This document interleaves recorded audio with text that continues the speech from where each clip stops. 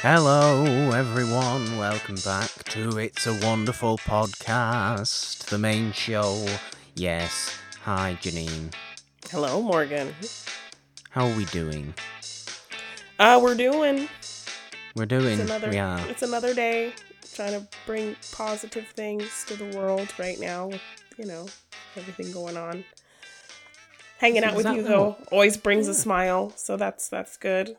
What a lovely thing for you to say. That is what we're trying to do. We're always trying to bring positive things here. So, we're here today for another whole heap of fun.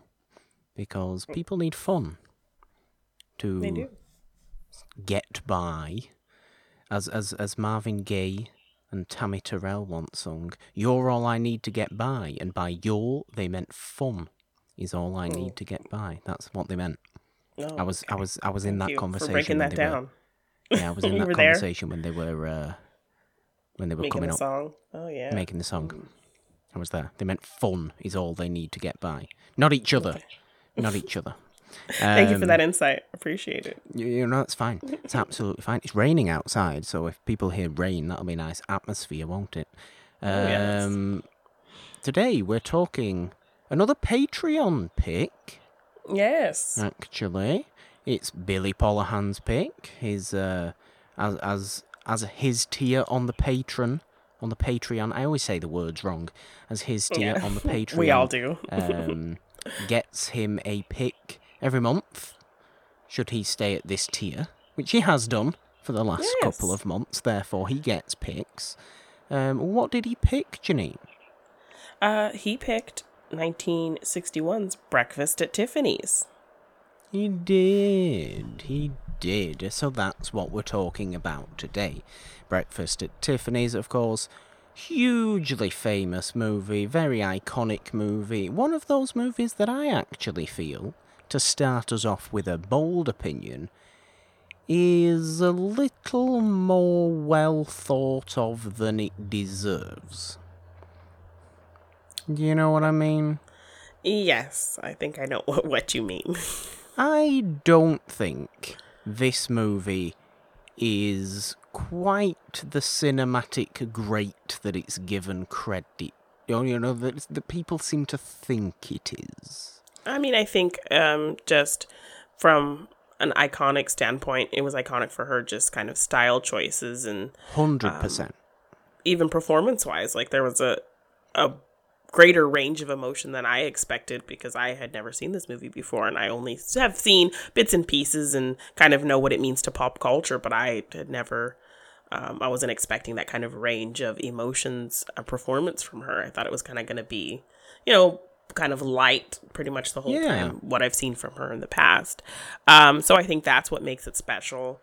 That people seem to kind of maybe just forget, which I guess rightfully so, forget that, this movie would be pretty perfect as a sweet, kind of a little bit complex romance. Without this one problematic thing that I think we're dancing around a little bit. Yes, absolutely. Now, before obviously we get on to talking about the movie specifically, I'm by no means saying that I don't like this movie. I really do like this movie. I think this is a very, very good movie. I think it would be a great movie if it wasn't for one particular thing. Yes. I think it really would be a great movie if it wasn't for one particular thing. Because if you take it from a romance standpoint, it's an excellent romance story. Really, and even like a rom-com kind of. They have these kind of fun, silly moments together, and there's a little bit of silliness in there. There is, and it's also got very, very meaningful messages in it. Mm-hmm. About, like, wanting love, desiring love, and how we sometimes close our minds to the reality of these situations because we may not be safe in those situations. Or you're scared. Or you're scared, or whatever it may be. It's fascinating in that way, and we'll get into all that. But, it's all spoiled horribly by Mr. Yunioshi. Yes. Like, why did that character need to be that? Why did you need to have Why did you need to have that caricature in there? Like, I guess it was for a comedy standpoint and to have that name recognition of someone as famous as Mickey Rooney. Look, Mickey Rooney's obviously a very, very famous name. I know that from what Mickey Rooney said, constantly since then, is deep regret for taking this role. I think the director has deep regret for ever, or the filmmakers themselves have deep regret for casting Mickey Rooney in this role. Rightfully so, of course, because it's ridiculously bad. So I don't really have, Mickey Rooney has done this role, but since then denounced it. Yeah. So I don't have much ill will towards him. Now, obviously, I'm me. Other people may think differently, and that's, completely up to them. But if somebody's seriously denouncing this, and they did it, then you've got to hold your hands up and say, okay, that was a mistake, fair enough. And he realizes that. He feels bad about it, Exactly. So I respect that. I mean, I don't think Sean Connery is going around feeling bad about putting on Asian disguise for a Bond movie. Yeah, right. I mean, look, I don't want to start in the comparisons of who's more racist than who. Yeah, but I'm just saying, like, I don't know that I've ever heard him, like, make a big kind of distinct claim about, I don't feel that was right. And then what was that? I can't remember her name. She was like a Hungarian or something actress. I can't remember who won an Oscar for playing an Asian role. Yeah. Like, I don't know if she ever felt bad about that. Like, lots of things like that I've never really heard a big kind of public statement, denouncing the role, feeling very bad about doing it, regret about it. I don't know that I've heard a lot of things like that because, yes, that was the time and those things were kind of commonplace. Mm-hmm. But I have never heard a lot about, people kind of going back and being like, that was wrong. I don't think we should have done that, except in this situation. This is kind of the main one that I've known about and heard about. So I respect that. Look, I mean, it's the Asian caricature in old Hollywood is kind of very prevalent. When you think about it contextually in American history, at that point, America, or the US, I should say, the US was fighting Japan in the Second World War, so yeah, they were the enemy, understandable stereotypes were made and put across as forms of propaganda. Yeah. Wrongly, absolutely wrongly, obviously, but when I say understandably, I do not mean correctly. And then you go into Vietnam, which lasts absolutely ages. Yeah. And continues the fear in US people of Asian people, which is why you get all these caricatures and mocking because they were the enemy. Exactly. None of it's correct. It's all horrendous. But it's there. We can't say it isn't there. And look, everybody knows how much we adore Katharine Hepburn. Katharine Hepburn herself played an Asian person in a movie. Yeah. A lot of people did this. Because they needed that name recognition, but they also wanted the character to be whatever it was. Despite the race of the character, they wanted that name. And that was just kind of the time, Yeah. And look, when you look at the most prevalent Asian actor in old Hollywood, you're thinking of Anna May Wong. And look at the roles that Anna May Wong usually got. Weren't necessarily heroic. No. They were roles that Asian people should be playing. Far Eastern people should be playing. But they weren't heroic roles, really. Yeah. But Anna May Wong is obviously a pretty big star of old Hollywood. But even her who everybody liked, everybody respected, everybody loved as an actor, couldn't get that role that you were talking about before. Yeah, but that one, I actually forget her name. She barely did anything else. Yeah, she got that Oscar for that movie, and I think Anna May Wong, she was kind of up for that, but it obviously went to the bigger name of the time and all that whole thing. I can't even remember what the movie's name is now. What's the movie's name? Oh, it's going to annoy me. I watched a whole video about it on, that channel we mentioned a few times, Be Kind Rewind. She does some great kind of comparative views and stuff like that, and she did a whole thing about Asian culture and stuff like that. That's where I know this from as well. So all credit goes to Be Kind Rewind, absolutely, for teaching us about these kind of things. I completely forget the name of that movie though, and completely forget the name of that actor. I'll try to find, which is really, really very, very annoying. Yes. What was I talking about? I forget what I was talking about now because I'm just too focused on that. Just that being kind of the time of what was going on with war and things like that. Is it Olivia de Havilland?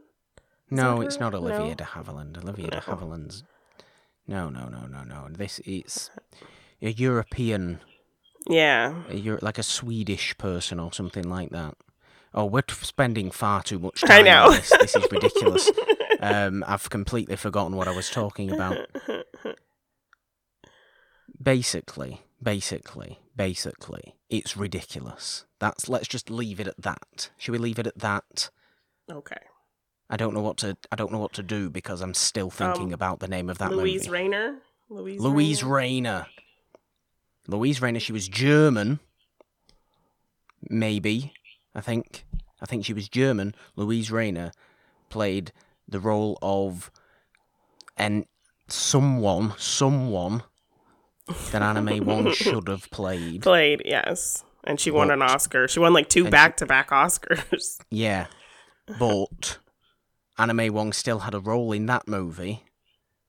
But even in that movie, she was like The Good Earth. The Good Earth. The Good Earth. Thank you. Good Lord, we can move on now. Oh. It's okay. Louise Rayner in The Good Earth should have never been cast, but won the Oscar, so... Yes. What are you gonna do? I guess. Anyway. Terrible...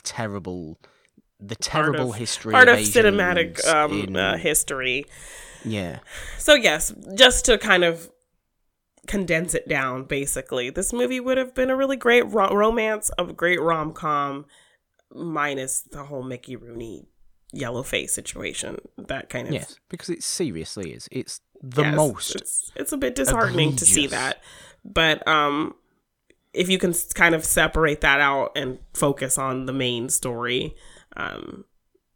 it's a good movie. It is.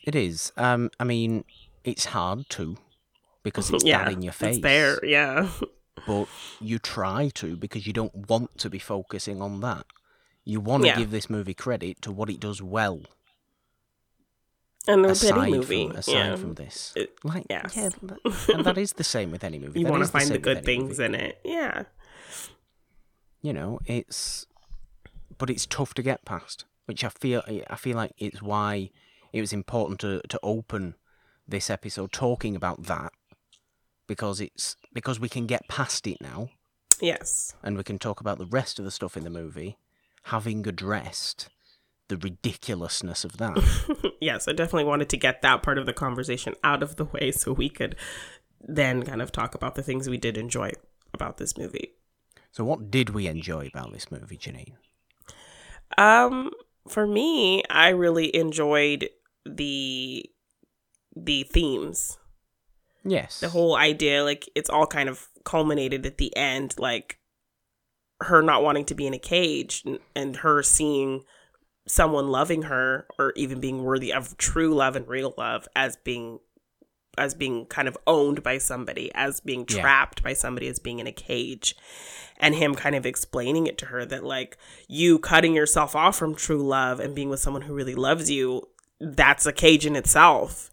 So, you know, you're kind of still locking yourself up and locking yourself away from something that could make you potentially happy, out of fear and out of this kind of grand, intense idea you have about what love is going to do to you, true love. So you'd rather just kind of be aloof and be lighthearted about things and not really be real about anything out of fear.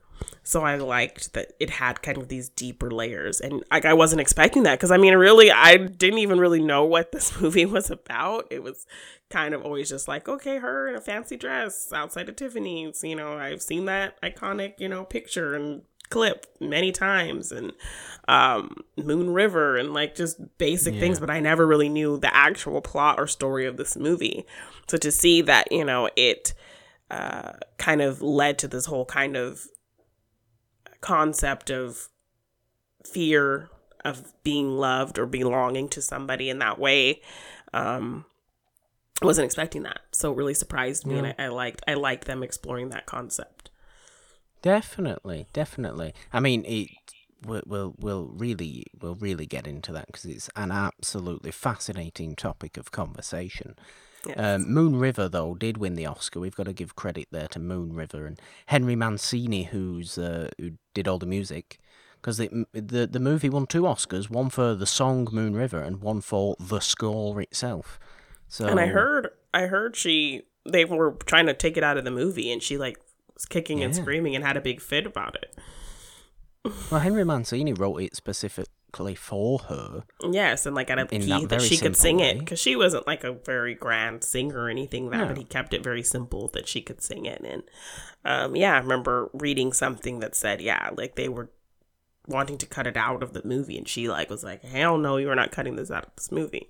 So and I like, it's a sweet little moment. He's just kind of watching her, and I think it plays into the whole of him, you know, falling in love with her and just seeing her there singing this simple song. And it's a sweet moment. It is. It's very sweet, and it's a good song. Everybody knows the song. Everybody will get the song stuck in the head. Whether we sing the song today or not, I don't know. Probably will, but you know, still. It's a great song though, and it is that sweet moment. It's a moment that feels a little bit not desperate. What am I trying to say? The whole character, so Holly's whole character, right? Well, for one, she's not even called Holly, which says a lot. That's her fake name that she makes up for herself. Because basically her entire character is, I'm going to live in my own little head dream world where nothing's real anymore. I liken this to young version of Norma Desmond. Norma Desmond from Sunset Boulevard, of course, is living all in her own head and is happy to do that, even though it damages everybody around her. She's perfectly happy to do that because that's what keeps her sane. And the whole point of Sunset Boulevard is to ask the question, is it better to live in reality and be sad, or honest, or live in your own head but be happy? And nothing's real, nothing's really true. Now, that's Sunset Boulevard, granted, is a little bit of a depressing version of that. Breakfast at Tiffany's is a more optimistic version of that. It's a positive version of that, because it's all ultimately about love. It's not about being faded or being past it or anything like that, like Sunset Boulevard is. It's about actually being in love, and whether we are willing in our own minds to accept love from another human being because we are scared of it, like you said before. And we may be scared of it, but Holly's whole idea is, I'm going to go around as this free spirit socialite, New York socialite. Yay, look at me.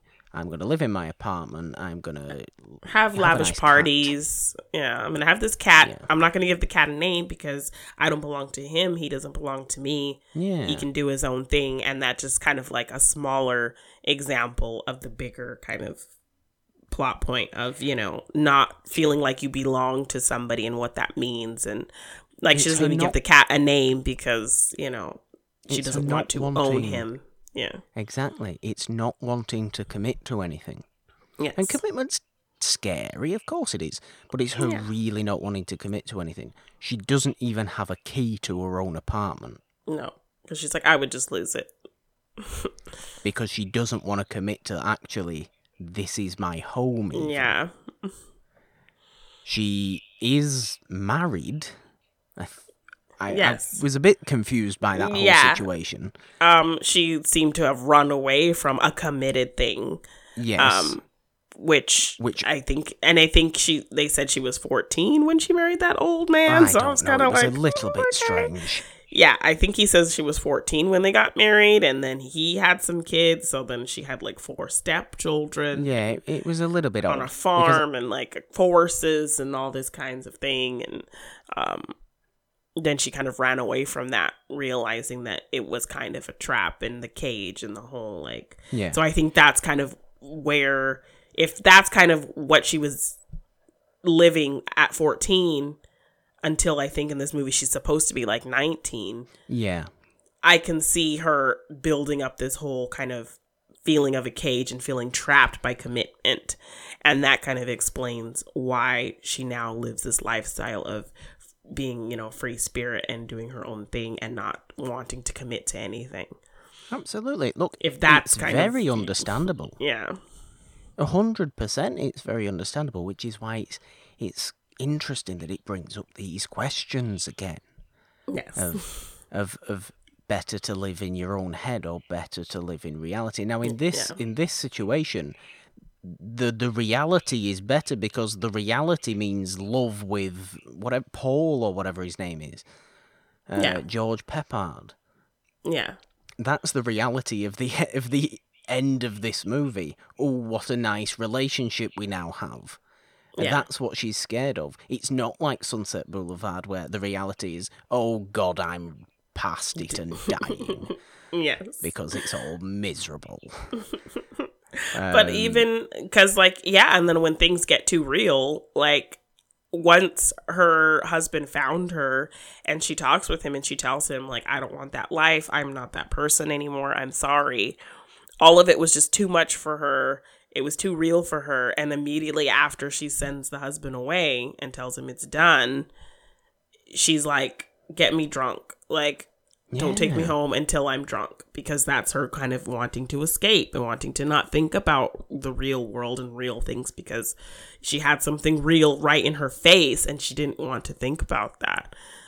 So her immediate first thought is get me so drunk that I'm not going to even be thinking about this again. I want to go back to my fantasy land where, you know, I can be a free spirit. I don't have to worry about being hurt by the real world, by commitment, by belonging to somebody, by somebody trying to trap me. So, and then even kind of the whole situation where she's visiting, you know, the tomato guy in Sing Sing. I think there's a lot of just like these underlying metaphors of being trapped, being in a cage, feeling imprisoned. So there's a lot of kind of underlying. Yes, I think there's a lot of underlying kind of cues to that whole theme that run throughout the whole movie. There really is. There really is. It is so interesting in that way because until you actually watch the movie, you really don't think it's gonna be this deep at all. Yeah. It is a surprisingly deep movie for what on the surface looks like a romance, and it is a romance movie. It's still a romance movie. It's still a sweet little romance movie. I think they have good chemistry with each other. Absolutely. Yeah. Like the scene for me was very difficult when, you know, she gets the telegram that her brother has died. And, you know, this is like right before that, Paul has told her that he loves her. And she kind of just blew him off because she, you know, sees that as kind of a trap. So they kind of had a bit of a, you know, argument about it. And they haven't really spoken that much. And then she's kind of seeing this rich Brazilian man, because that's a whole thing of hers as well, like trying to meet a rich man. And yes, and he can't deal with her having this crazy tantrum because, you know, she's obviously upset her brother died, so she's throwing things and she's, you know, tearing her whole apartment apart. And he comes in and he just picks her up and lays her in bed. And you know he wants to be there for her, but he knows she has this whole stance of, you don't own me, you know, you are not, you know, the one who's going to take care of me. I can, you know, take care of myself. This whole kind of attitude she has. So then he kind of stops himself from caring for her and leaves. And it's like, okay, well, she's your thing now. She's with you. So she didn't want me. She wants her rich man who can just, you know, she can just have this fantasy with. She doesn't want anything real with me. So it was kind of heartbreaking to see him kind of stop himself from caring for her and kind of just leaving it to the Brazilian guy, because he's obviously like, I don't know. Yeah, it was, but I mean, it was good in that way, because it's also him respecting her, what she wants, sort of what she wants, which kind of, well, there's only so much of doing that he can take, I think, when he knows and he sees that it's kind of ruining her. Yeah. Not ruining her as in like, oh, what a ruined person. Ruining her as in like, she is going to damage herself. Yeah, she's going to crumble under this whole, because like anytime anything real breaks through, she was not going to be able to be equipped to handle it because she's too busy. Like the brother's death. Yes. Like the husband coming back. That was too much for her to handle. Yeah. I want to get drunk. My brother died. I'm going to rip up my whole apartment. When you live in a fantasy world, when something real breaks through that bubble, you are not equipped to deal with it or handle it because you haven't had anything real to really have to grapple with in a long time. So it's interesting to kind of see her have these breakdowns in these moments where things actually do get real. And yeah, like I said, it's kind of heartbreaking to see him want to be there for her because he knows that that's what's happening, but he can't. He has to step back because he loves her enough to kind of respect that, which I feel like in older movies, it's like the man wants to be the savior and, yeah, you don't really that get whole kind that of situation. And he's telling her what she needs and what she wants and kind of being forceful about it. And then, you know, she comes to that realization. But here, I liked that, you know, he was giving her that space. He was respecting what she wanted. Because I feel like in older movies, you don't really see the woman having a choice. The woman giving that space to kind of realize things on her own. It felt very modern in that way because you do get a lot of modern romance movies where the woman is kind of too blind to see things in front of her, which, you know, we can be like that because we're scared. We've gotten hurt before. We've been in situations where we feel like, you know, this might not, you know, where we're unsure about things. Yeah. So I understand that. And in modern movies, it's usually the guy kind of like, these are my feelings. I'm seeing you. I know you. I will respect what you want. But I'm laying it all out here. Like, you could have this. You could have a better whatever. But I'll go and let you figure it out. But I'm telling you, like, the road you're on right now is not making you happy. I can make you happy. But I'm giving you that space to figure it out. So I liked kind of that it wasn't, you know, forceful of him, like, whisking in and saving the day. He was still giving her that space to kind of realize it on her own. I mean, I think that sort of, that the idea of that, and again, you're completely correct. I echo everything that you're saying there. It's very identifiable. Yeah. In that way. Like, from, you know, my perspective, that's kind of nice. I like that he does that. I like that he acts like that. That's how I am. But I assume this obviously comes from the original novel from Truman Capote. Now, Truman Capote is obviously quite a progressive guy.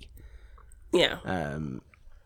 So I can only assume that kind of thinking came from that. I haven't read the book. Yeah. But I can only assume it came from him in that way. Which is, it does feel timeless in that way. Which it's so unusual. It's so unusual, this movie, that it's timeless, yet it has the one terrible element we've already talked about that's so of its time. Right? It's bizarre. Everything about it feels pretty modern aside from that. It's absolutely glaring. Bizarre. Yeah. It's so interesting in that way, though, as a romance movie. Yeah. Especially, like you said, a romance movie of the time that's not straightforward at all. It's not even like the last romance movie we covered, which I think was the last one, An Affair to Remember, which, while it was a little bit of a complex situation, the actual romance was pretty straightforward. Yeah. And, this romance is not straightforward. It is one of the most real, natural romances I think I've seen in an old Hollywood movie. Yeah, which just because puts it aside. I feel like that's kind of also part of the modern feeling of it. Like, they kind of start as friends, and that's like kind of how your modern rom-coms and romance movies are. Like, it's two people who kind of end up being friends and really being honest with each other about things because they're friends. And then when feelings kind of get involved past the friendship, you know that person better than other people know them that they maybe are trying to be romantic with because you started as their friend. And so when you start getting those feelings for them, you know them better and you can understand them better, and show them a side that maybe they don't want to see because they weren't intentionally looking at you that way at first. So they share things with you that maybe they wouldn't have shared with someone that, especially her, someone who has these romances that are very surface level. So when she's met with somebody who she considered a friend, who she kind of confided her real thoughts about things with, and then that turns into love, that's really scary because he ends up kind of knowing her better than these kind of surface level romances that she's looking for at the time. And that feels very modern to me. It's a very modern concept, kind of starting as friends and then those feelings kind of getting involved in how you deal with all of that. I know I keep saying it, but it's a very, very interesting movie. Yes, I do like the point you brought up that, like, everything feels pretty modern and timeless about this movie, aside from the one glaring thing that is so of the time. Absolutely horrificness. Yes. All the way down to the prosthetic teeth. Gosh. Right. Yeah. Yeah, I mean, not only is it interesting from that romantic side and from the sort of psychological side of Holly herself, but I think it says something that New York's in it, to be honest with you. I think New York itself can. This is why it's kind of. It's weird. I'm tripping over my own words. This is why this movie is both the exact same and the absolute opposite of Sunset Boulevard. Well, Sunset Boulevard's LA, obviously. It's very LA. It's too LA. It's depressingly Los Angeles, right? But Breakfast at Tiffany's is kind of depressingly New York because it's all, New York, we have to be fancy in New York. New York is New York. We have to be fancy in New York. We cannot be real in New York. No. This doesn't exist. We have to be fancy. We have to like diamonds. We have to live a certain way if we're living in New York. It's not as chilled out as a lot of parts. We have to do things a certain way, act a certain way, and be a certain way in New York. We can't be real in New York because New York is, what's it called? The dreams, New York dreams, something about New York having dreams in it. I don't know what the right word is. What am New I York thinking state of mind. That's the one I'm thinking of. I was thinking of the song. From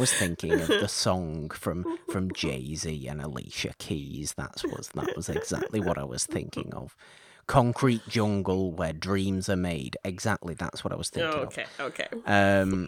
Which, but then we have there's to another dream in New there. York. Yeah, there's There's another symbol there with the whole taking something real, like the Cracker Jack ring, and engraving it at somewhere iconic, and that kind of plays into those dreams and her dreams of like her favorite place, Tiffany's. That whole kind of combining the real of Paul's Cracker Jack ring and engraving it at Tiffany's, this magical, beautiful, glamorous kind of entity. So it's kind of the combination of those two things, and a ring being a symbol of, commitment. And so like so many interesting things, from a cat to a ring to, like I just was not expecting all these kinds of like peppered in, clues and cues. George Peppard. Peppered, yes. I meant to do that, yeah. Yes, I could tell you did. Just very kind of more complex than I was expecting to kind of see these cues to, what is really going on with Holly, and themes of, feeling trapped and being scared of love and being loved and all that whole kind of thing. So I really liked that there were lots of kind of interesting metaphors in there and concepts and themes in there that I just was not expecting. I thought it was just kind of going to be maybe the surface level sweet little romance movie. And yeah, there was kind of a lot to unpack and think about, which I really appreciated. And I know I tripped over my words as well when I was trying to talk about New York, but I meant the fact that New York is somewhere where dreams are made. Therefore, to be a dreamer in New York makes sense. And to want to go to New York, because she travelled from like random Midwest somewhere, to go to New York where dreams are made. So I'm going to become a dreamer. I'm going to live in my New York world and bubble, and New York bubble. Become this glamorous not woman. Think about the reality of the situation until it's thrown on me. But New York can also be do that to you as well, because New York can also be a very harsh, real place. Yes. Much like LA in that way, which is why I said that it's kind of, it's the sister, or it's the sort of weird second cousin of Sunset Boulevard. Yes, I could see that. I like really that kind of comparison. It's very interesting to think about. While it's kind of obviously darker, but there's that whole kind of escapism aspect that living kind of in your, Norma Desmond is kind of stuck living in her, fantasy of when she was a star, and she like refuses to even leave that bubble of that. So I get that kind of darker definitely comparison to this movie, just living in a dream world and kind of being in your own cage, but not realizing it's really a cage, I mean, you talk about being in your own bubble and being in cages as well. In the real sense, behind the scenes sense, this is kind of an unusual role for Audrey Hepburn when you actually think about it. Yeah. Even though this may be Audrey Hepburn's most famous role of all time, and it probably is, let's be fair, it probably is. It's certainly her most iconic, just because of everybody knows the aesthetic of the whole movie. Everybody knows the look, the costumes, the long cigarette, the long cigarette I think I even did a design of Harley Quinn, like as Audrey Hepburn with that hairstyle with the pearls. Like I did this whole kind of pop art Audrey Harley thing based off of her look in this movie. So it's obviously very, very iconic. Everybody knows that image. Everybody. But it's unusual for Audrey Hepburn to be doing something like this, because this is a role that, while Holly is obviously in her own head a lot, she's very free-spirited. She might not be naturally free-spirited, Holly the character, but she wants to be, and that's the point. She wants to be free-spirited, she wants to be out there. Audrey Hepburn tends to be a little more reserved. Just a touch. She tends to be, she's free-spirited, but she's not... She's very kind of eccentric, even in the description, because I kind of was reading the description of what this movie was about, because I'm like, I don't even know what this movie is about. And, like, they describe her as eccentric. Yeah. It's strange in that way, and it's understandable in that way why Truman Capote would have wanted Marilyn Monroe. Okay. For the role of Holly. Because that makes, if you think about it, way more sense. Because Marilyn Monroe, as a person, is hugely more extroverted than Audrey Hepburn. Yes. And look at Audrey Hepburn's other roles. Yes, you've got the likes of Sabrina and Roman Holiday and things like that, where ultimately she's kind of a reserved person that becomes a little more kind of free-spirited. out of her shell, yeah. I mean, Roman Holiday in particular, I think, is absolute reserved Audrey Hepburn having a nice fun day with Gregory Peck, which but we all even love. Sabrina, where she's kind of like this mousy, like quiet, shy person, This Breakfast at Tiffany's is never like that. Breakfast, which it's just strange to me. It's funny to me that this is Audrey Hepburn's most famous, most iconic role, when it's her most unusual role. I think. Well, maybe that's why. Maybe that is why. Just because it just stands out above anything else she's done. So I think it is exactly why. She absolutely nails it. She absolutely nails it. Obviously. Yes. We love Audrey Hepburn. She's great. She does really nail it. But it's interesting to me that Marilyn Monroe was Truman Capote's first choice. And I could see that. Because it makes more sense to me. Yes, just because of the extroverted, kind of wild, Yeah.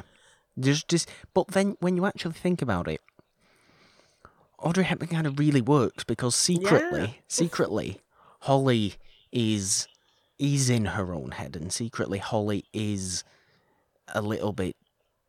I mean, Marilyn Monroe, you've got to look at as well. Marilyn Monroe's kind of also. Yes, she had obviously the fame, the image, all that sort of stuff, and she was extroverted in that way. But she was also in her own head, and had a lot of inner problems, like that, like Holly does, which is why that works as well for me. But then Audrey Hepburn is also introverted, and Holly secretly kind of is introverted, even though she wants to be extroverted, but the extroversion is actually fake. Yes. I think maybe the direction that they went, having Audrey, was giving her this air of sophistication while still kind of being like very aloof and kind of eccentric and all over the place. But she could kind of pull off this, I know exactly what I want. I'm very sophisticated and smart, and she can talk about her kind of mentality on life and not wanting to get too real with things in a very smart, sophisticated way, so that people will kind of just leave her alone about it. Like if she can speak on her, mentality of not wanting to be in a cage and wanting to just marry a rich man, and she can sell that to people in a very intelligent, sophisticated, proper way, where I think Marilyn would have been more kind of, loose with it. And I think it would almost have been more comedic with Marilyn. Because Marilyn's more sassy, I guess is the right word. She's way more sassy than Audrey Hepburn, but that's just two different actors being two different actors. There's nothing wrong with that. So I think they maybe tailored the eccentricities of the character to be more,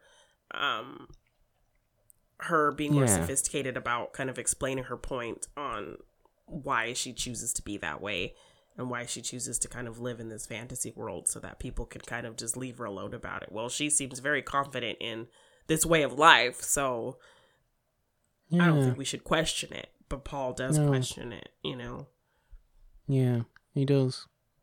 The romance just feels so natural. I just really like the romance.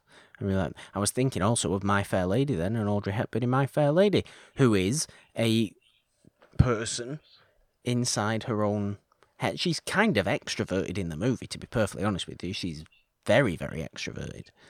Yeah. That's the character there.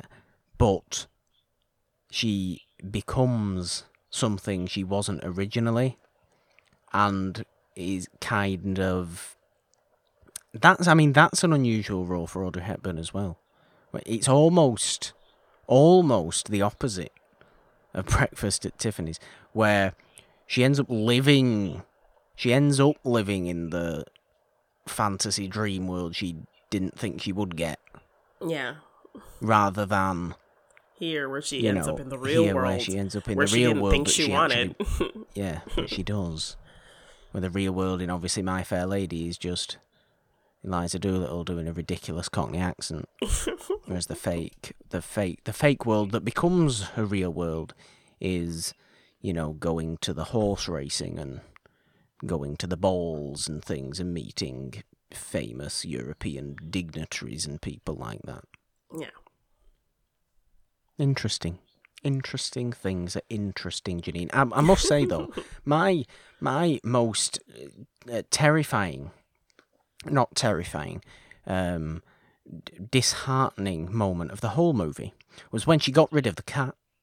I know, because the cat didn't want to go out in the rain. It looked so sad. The cat didn't want to go out in the rain. She kicks the cat out of the taxi. This looks like a nice place with trash cans. Get out of here. Like, oh no. No, don't leave the cat. And then she goes running back after the cat, and we're all like, oh God. Well, Paul goes after the cat first. Well, Paul does go after the cat first. Yes, you're right. I appreciate that. That also kind of shows you that he's the right guy. He is. We don't know if the cat's there. We hope the cat's there. I was very sad at the thought of a lost cat. Yes, me too. But then the cat was found. He starts hugging the cat. It was all very sweet. Makes my heart go all warm and fuzzy. Yes. They have a nice moment. Her and George in the rain. Not George. George is his actual name. Her and Paul in the rain with the cat squeezed in between them. The cat looks like it's going to suffocate because they're too close to each other. Yes. They're too close to each other. But they're keeping the cat warm, and it's nice. Success. Yay. Kissing in the rain. Iconic. Love. Romance. Breakfast at Tiffany's. It's actually a good movie. Yes, this was my first time watching it, and I really enjoyed it.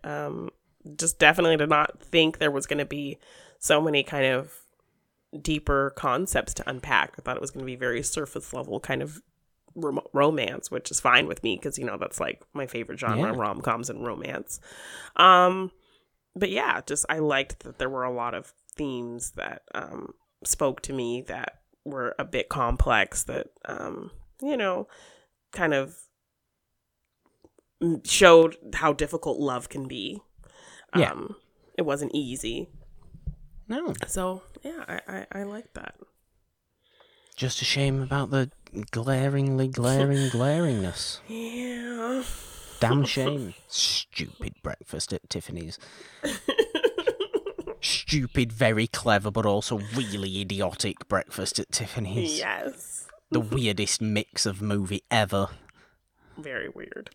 The weirdest mix of movie ever. Thank you, though, of course, to our wonderful patron, Billy Polahan, for choosing this movie this week. It was very nice to actually watch this movie. It was my first time watching this movie, because I never wanted to watch this movie before for the glaring reason. Yes. But I've done it now, thanks, Billy. And to be honest, actually thank you, Billy, because I really did enjoy the movie. I really did enjoy the movie, and all what we have talked about today. It was a very, very interesting discussion. Now, of course, Billy is one of our wonderful patrons on It's a Wonderful Podcast. And like we said at his tier, he gets to pick a certain movie each month. We also have a call from Billy. We do. With some of his thoughts on Breakfast at Tiffany's. Moon River, wider than a night. Hey, Morgan and Janine, so I saw that you were doing my request of Breakfast at Tiffany's. I chose this movie not because Morgan said he would never do it, because of the super racist Mickey Rooney, even though, that is a big problem, but that's beside the point. The point is, I wanted to do an iconic Audrey Hepburn movie. Audrey Hepburn is my favorite actress of all time. I love this movie so much. I can put it on any sick day. And yeah, it's really iconic. I mean, even if Truman Capote didn't like the casting of Audrey Hepburn, it's still a great movie. And you can listen to Morgan Hasn't Seen Machine Mondays every Monday, and It's a Wonderful Podcast, which you are listening to right now. Hype Man out. Billy, gotta love his hype man stuff at the end every time, just sharing our stuff. And yeah, I love you, Billy, for that. And thank you for this movie. Yeah, definitely some glaring things that were of its time. But aside from that, great story. Audrey Hepburn's great. Yeah, like Truman Capote obviously was not happy with the casting, but I think they worked it in a way that worked with her and made her fit great in this role. And yeah, I can see why it's so iconic. And just as a girl, like the fashion was very nice. It was very, fancy dresses and earrings and accessories and. Sure. Yeah. I mean, I wouldn't wear it. I wouldn't be able to pull it off though. I wouldn't be able to imagine me in that dress and those pearls. I wouldn't be able to pull it off. I don't have the figure. You look gorgeous. I don't have the figure. Burn some poor old lady's hat with your long cigarette holder. Now that I could pull off, a long cigarette holder. I'd look like the Penguin. It'd be just hilarious. Need a monocle. You just need a monocle. Yes. I love it. You could definitely pull it off. It is also Patreon shout out day today, Janine. It is. Where every week on the show, on the show, we like to shout out the patrons because the patrons are wonderful. Billy is, of course, one of them. That's the point. That's the point of Patreon. But yes, patreon.com/It's a Wonderful One, or just search It's a Wonderful Podcast on Patreon. As Janine likes to say, find the tier that's right for you. Yes. And there's a lot of fun stuff going on our Patreon, live streams and videos and artwork sharings, and you get some artwork as well sometimes. You get a bunch of stuff, bonus content for the shows. Previews to such things, and there's all sorts of things going on. All sorts of things going on the It's a Wonderful Podcast Patreon, but the absolute bare minimum you get is a shout out every week on one of the shows on the feed. So, Janine, do you want to start off this week, or should I? I'll start. Okay. Thank you, Abby Friel. Thank you, Adam Collins. Thank you, Adelia Chamberlain. Thank you again to Billy Polahan. Thank you, I guess, Brandon Hanna. Thank you, Carla Feast. Thank you, Delisha Renee, who recently celebrated a birthday. We love you. Yeah, she did. Happy birthday, Delisha. Thank you, Dwayne Burke. Thank you, Eric Garcia. Thank you, Gigi. Thank you, Grant Gregory, the other Gigi. Thank you, Heather Sabian. Thank you, Jake Yacovetta. Thank you, Jeff Knutson. Thank you, Jenny Lawson. Thank you to the great Ken Knapsack. Thank you, Christina Farrow. Thank you, Laura Horsefall. Thank you, LK. Thanks, Lucas Shashek. Thank you, Marcus Burton. Thank you to Megs. Thank you, Movie Fanobi, a.k.a. Steve. Thanks, Nick Gilmore. And thank you, Nicole Pereira. Thank you to Tom and Kimber of the Odd Shape channel. Thank you, Oscar Romo. Thank you, Patrick Harden. Thank you, Paul Denuzio. Thank you to Randall Sands. Thank you, Sally Mercedes. And lastly, but not leastly, never leastly, thank you to Samir Tesfaye. Woo. Yes, success. Patrons, we love you all. You're all great. We do. All the fancy New York cheek kisses to you. There you go. Yes. That was me doing that into the microphone. Nobody wanted to hear that. They've all turned off now. Yes. Everybody's turned off now. I did share on my Twitter I did share on my Twitter that thanks to you guys, we will be donating this past month's patronage from you to a charity that supports the Black Lives Matter movement. So thank you guys for giving us the means to pay it forward and really support this cause because it's very important. Yes. So thank you guys for all your support. Yeah. Very important. Keep shouting it out. Keep the protesting. Sharing, fully support. Educating keep sharing. Yourselves Keep the and educating. others and yeah. All the good stuff. Fight the good fight, like I keep saying. Fight the good fight, because it's a good fight. Yes. It's a good fight. But don't fight about it. Just, like, shout loudly about it and tell people. Yes. Because it's just... Make yourself heard. It's humanly correct. So, Black Lives Matter. Very happy. It's equality. That's all we're asking for is equality. Like, you'd think that would be so simple, but apparently... No, it never is it, though? It never is. Right? Never is. Terrible, terrible people. Yes. We have Machine Mondays every Monday, which I will be delving into some pretty serious issues, I think. We didn't have any matches this week, rightfully so, with just everything that was kind of going on. On Schmoedown Backstage, they had some great conversations about, what constitutes a Black movie to be included on a potential Black movie's wheel slice. So I'll talk about that because it's something I'm definitely very passionate about. We did have some drama with people involved in the Schmoedown, so I'll get into my feelings on that for sure. So we'll probably have some real, conversations about me being Black in the Schmoedown, and I'll talk about those kinds of things on this upcoming episode of Machine Mondays. So definitely tune into that on Monday. And we are still doing movies about modern musicals. Chosen by our patron Carla. She is also at the tier where you get to pick a topic for any of our shows. And she picked the theme for the whole month of June for Morgan Hasn't Seen, which was modern musicals. So we will be talking Dreamgirls. So more kind of Black pride being put out there with this movie, all Black cast, Black musical, which Morgan hasn't seen. So I'm really excited for him to check this one out. Also, kind of Motown bass, which is a genre of music he really enjoys. So I'm really excited to see if he likes the music. So that'll be a definitely fun discussion talking about Dreamgirls on Wednesday for Morgan Hasn't Seen.